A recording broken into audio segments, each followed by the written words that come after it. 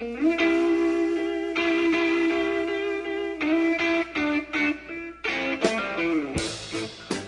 is Crossroads, the Get Religion podcast.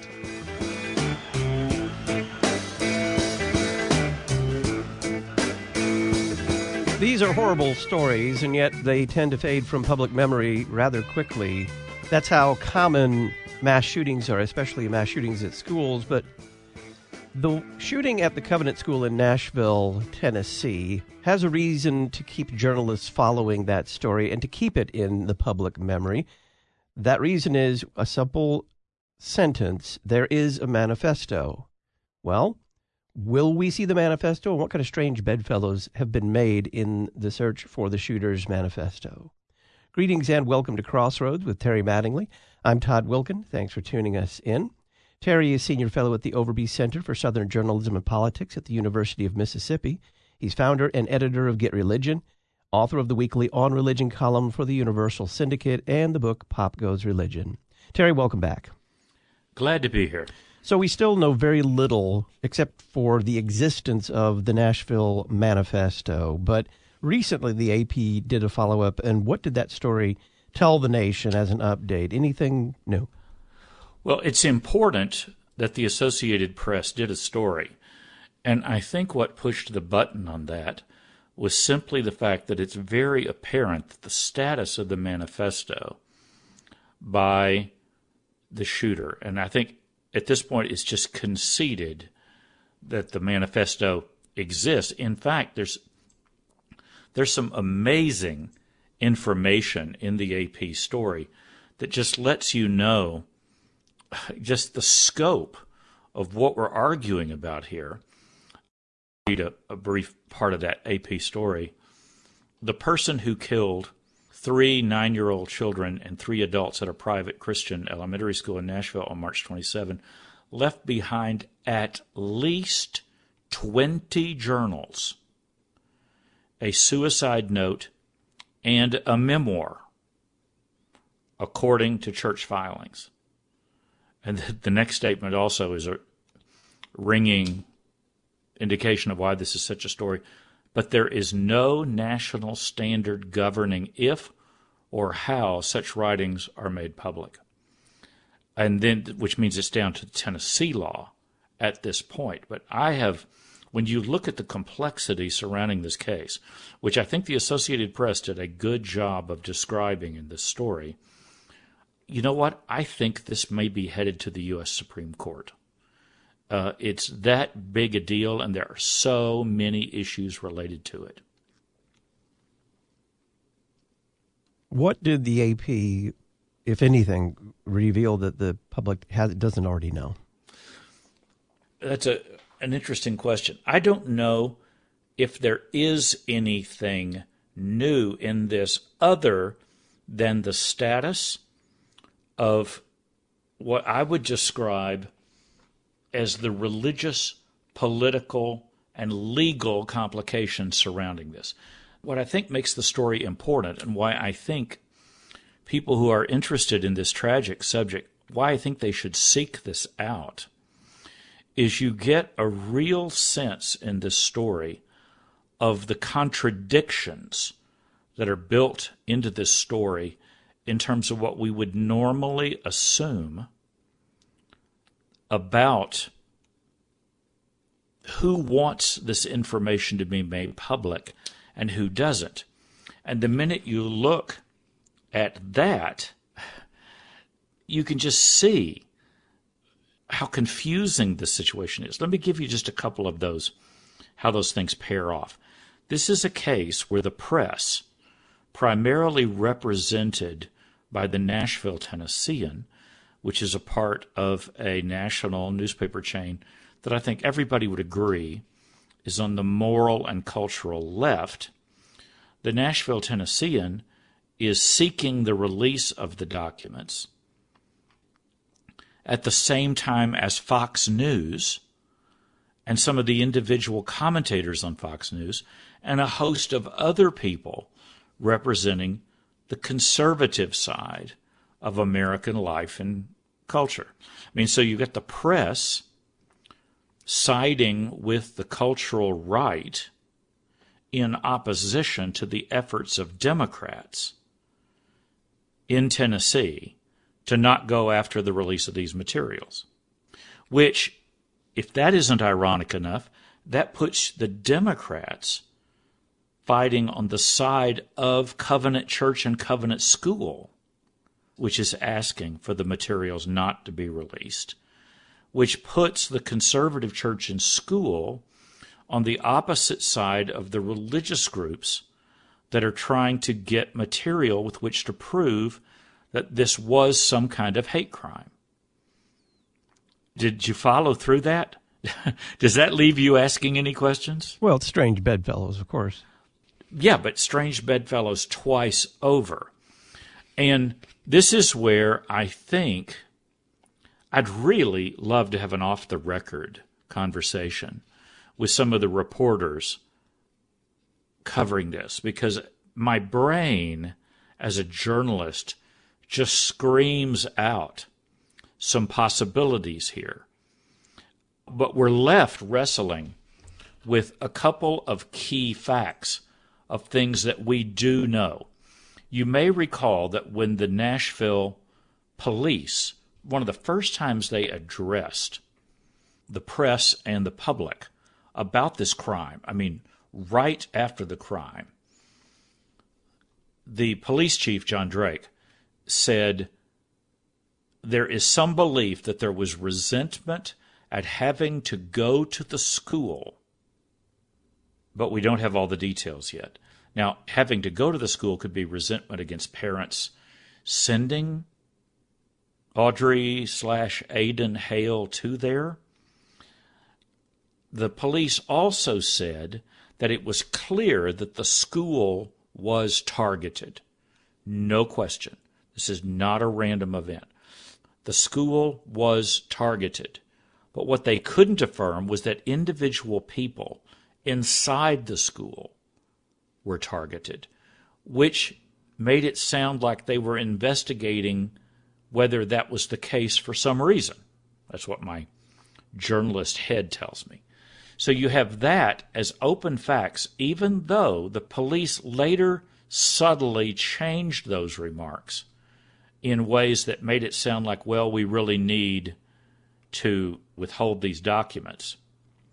In fact, Drake later told CNN, as of right now, we don't have any indication there were any problems at the school or at home. We can't confirm any type of problem at this time, which is like the exact opposite of his first statement. So both of those statements remain on the public record. Only one of them can be true. Which is accurate, and why was the other one made? The other thing that I think I want to remind our listeners of, because I think it's important that these words are not being quoted in stories, including the Associated Press story. And that is the social media that the shooter, who died on the scene, of course, killed by police. The shooter apparently put remarks on social media while sitting in the church parking lot, right before taking up his or her weaponry and heading inside. And the words that I'm still amazed, I know I told our listeners this in a previous podcast on the topic. I still can't believe this quote is not in all of these stories. And this is a quote from Hale. My family doesn't know what I'm about to do. One day, this will make more sense. I've left more than enough evidence behind. But something bad is about to happen. I've left more than enough evidence behind to, turning that section around, enough evidence behind so that all of this will make sense. That's an actual, I don't think anybody's contesting that it's a valid quote from the shooter on social media minutes before pulling the trigger. Why isn't that quote in all of the reports on this topic. As a journalist, you're looking for the strongest, clearest, frankly, shortest, punchiest quotes to sum up a situation. And if we're arguing about 20 journals, at least, remember the words, at least 20 journals, a suicide note, and a memoir, and I don't know if more social media has been discovered. It seems like the press stopped looking for social media. Don't we want to know why the shooter said this act would make sense? Which gets us back, I have an entire page of questions after reading this Associated Press report, and I can run through them for our listeners here in a minute. What do you think is why they're not printing those amazing social media quotes? I think it would keep the story alive because they are social media quotes. And social media does have a tendency to keep stories alive. Yeah, I agree. But here's what's fascinating. They're not printing the quotes, but media organizations are going after the memoirs, the manifesto, the journals, all of that stuff.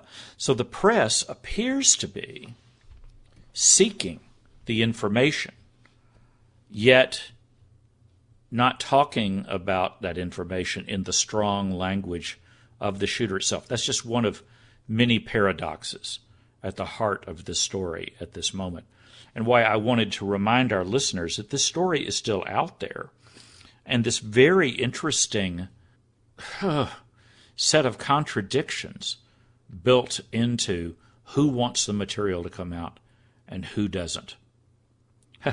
The mainstream press, even the liberal press, working with the conservative press against the Democrats, and meanwhile Republicans are seeking this to come out in opposition to the requests of this conservative church and school. It doesn't make any sense, and I don't think it ever will. Well, there's the shooter's words. One day this will make more sense. I remain very interested in that day coming to pass. Would you comment just a little bit on what seemed to me, I think in both the Tennessean and in the AP coverage, a pretty careful avoidance of personal pronouns? Well, I'll be glad to run down all the contradictions built into that, but we should discuss a Fox television channel there in Nashville, a very interesting summary of kind of what's going on here, and it would be a perfect illustration of what you just asked.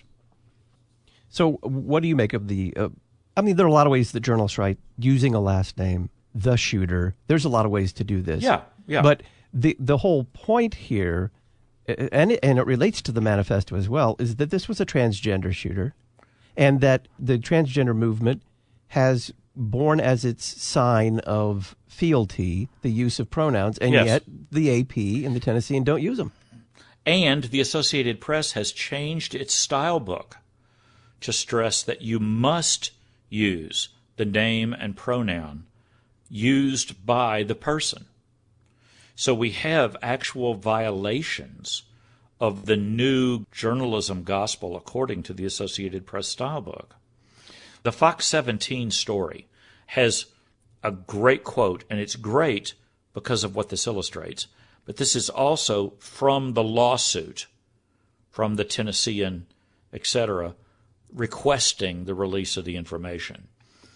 And this quote from the lawsuit violates something that the transgender movement, the T in LGBTQ plus IA, whatever the rest of them are at this point, this passage from the lawsuit violates their standard, which is that it's a hate crime to refer to the person only by his or her last name. A lot of college professors, when told they must use a student's pronouns, chosen pronouns, they say, what I want to do is treat everyone the same and only refer to students by their last name. And that's in the high court of academia and diversity and equity studies or whatever. That's found to be inadequate and even a form of hatred to do it that way. So with that in mind, listen to this long quote, but I think listeners will find it a helpful summary.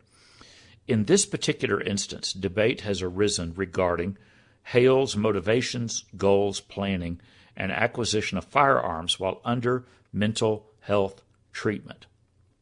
For example, did Hale attack a Christian school because of its religious affiliation, or because of the conservative views of the denomination of which the Covenant School's sponsoring church is a participating congregation, or because Hale hated the school that Hale once attended, or because Hale had a grudge against some employee or administrator of the school? What do Hale's autopsy toxicology tests show, and are they connected to the shootings? Boy, that's a loaded question. What do Hale's records show that might be of assistance to the Tennessee special legislative session scheduled to take place in August of 2023? What do these records reveal that may help to avoid school shootings in the future? That reference to the Tennessee special legislative session is the Tennessee legislature wants to consider legislation on ways to make all schools safer. And they're saying, the Republicans are, not the Democrats, who normally work with the teachers and teachers unions.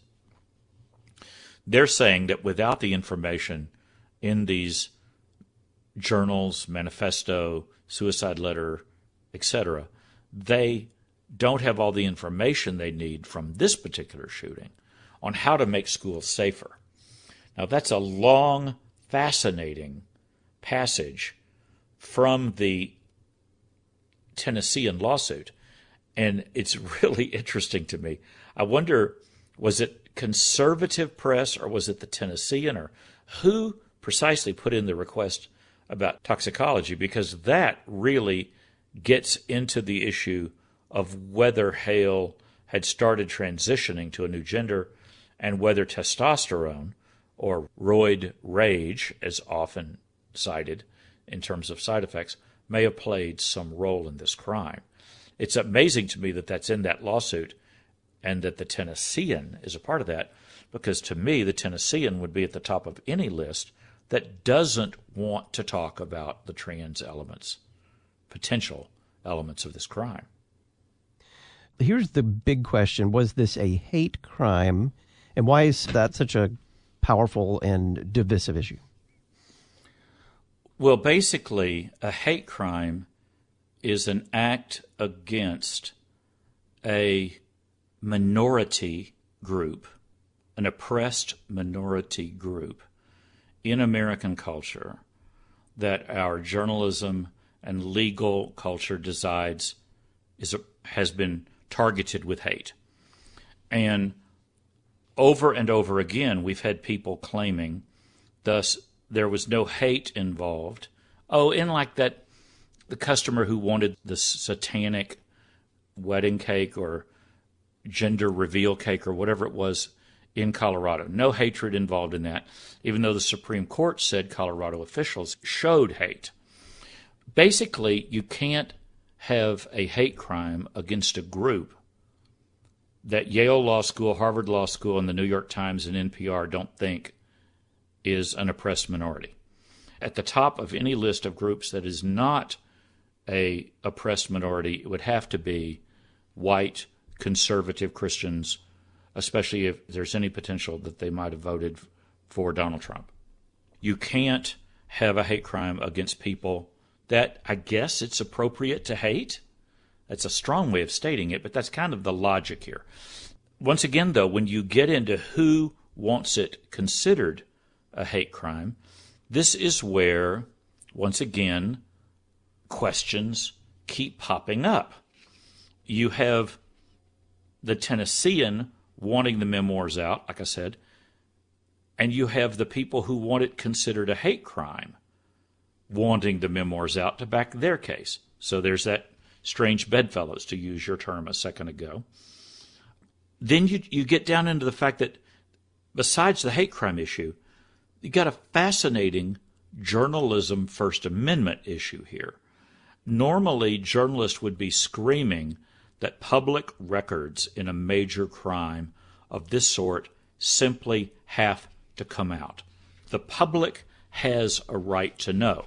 Originally, though, you had conservatives saying, boy, this is one time, though, when the press is going to kind of write that off and say, no, we don't need the documents this time. They were predicting that the Nashville Manifesto, if you go on Twitter or X or whatever it is right now, if you go on that social media site and search for Nashville Manifesto, you will still continue to see lively conversation coming from cultural conservatives saying, oh, no, they're not going to let this come out. And they have all kinds of conspiracy theories for why the hated liberals will not let this come out. And they see this joining a list of strange historic mysteries that includes the assassination of John F. Kennedy and why those documents, people are still arguing about whether they should ever come out, the assassination of RFK, and the discussions now by the canceled Democratic candidate Robert F. Kennedy Jr. about the assassination of his father. Then you have, well, why did that shooter fire out the windows in Las Vegas, and why have we never heard a motive in that case? Or here's another question. Who funded Antifa? Who rented all the vans? Who bought all that stuff? Who organized the illegal riots at night during that summer of alleged burning buildings, and legal demonstrations during the day and illegal attacks and demonstrations at night? And also, don't forget, whatever happened to the Jeffrey Epstein client list? That's another thing. And the Nashville Manifesto is now in that list of mysterious things that people allegedly are linked to media bias and to liberal bias, and that gets you into the area of conspiracy theories about all of this, which then leads to a fascinating quote from the Associated Press story that don't forget that many, notice many but not all, many of the school's parents want these records kept private, and the Covenant School and the church wants these materials kept private. And there's a quote from one of the mothers: I do not believe there was any motivation other than a desire for death, and there is nothing that could ever make the horrible act of killing children make sense. The public release of these writings will not prevent the next attack. There is nothing in the journals to satisfy the yearning, overactive minds of the conspiracy theorist. Now that's coming from a mother on the culturally conservative side of this, who also, by the way, stressed that she hasn't seen the documents.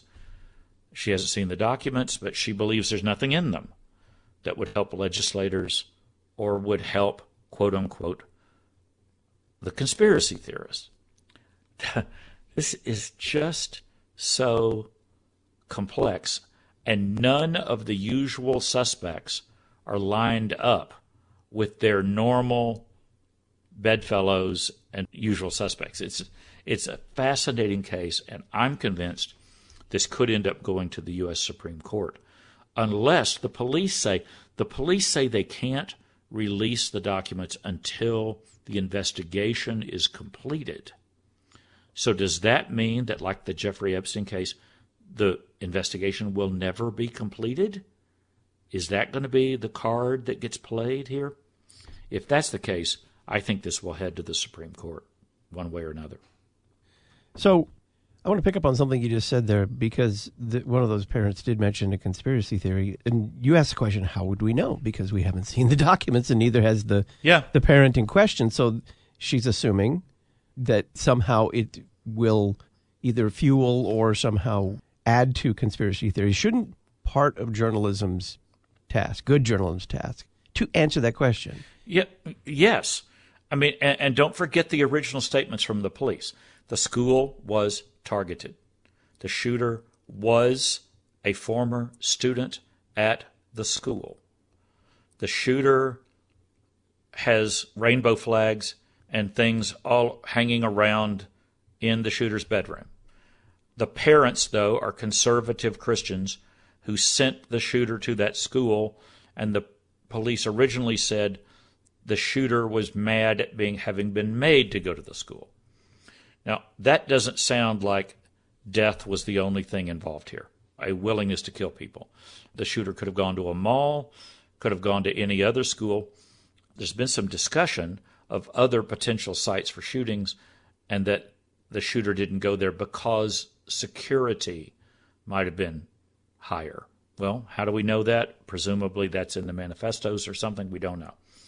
But I'll bring up one thing from the earlier podcast, because everything I read keeps pointing back to this. Because this would be a valid reason for the police to be silent at this moment. Did the shooter make accusations of some sort of illegal activity or crime on the part of the school, the church, or parents?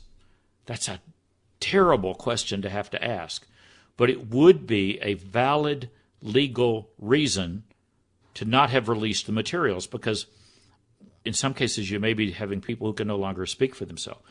Or, let me stress this.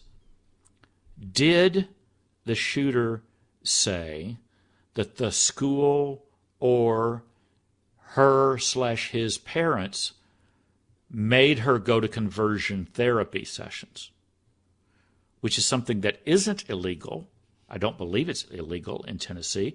It certainly would not have been at that time. And is that considered a hot enough subject that the police don't want that accusation made public until they have had some further chance to go on to investigate this, and maybe even, conspiracy theory alert here, maybe even never complete an investigation because the issues made are just simply too volatile? And once again, I believe that if this goes on and on and on and no resolution, I think you will see the Tennessean, Fox News, other journalists, you will see people take this up through the courts. And I predict it could go all the way to the Supreme Court because we don't have a national law on this subject.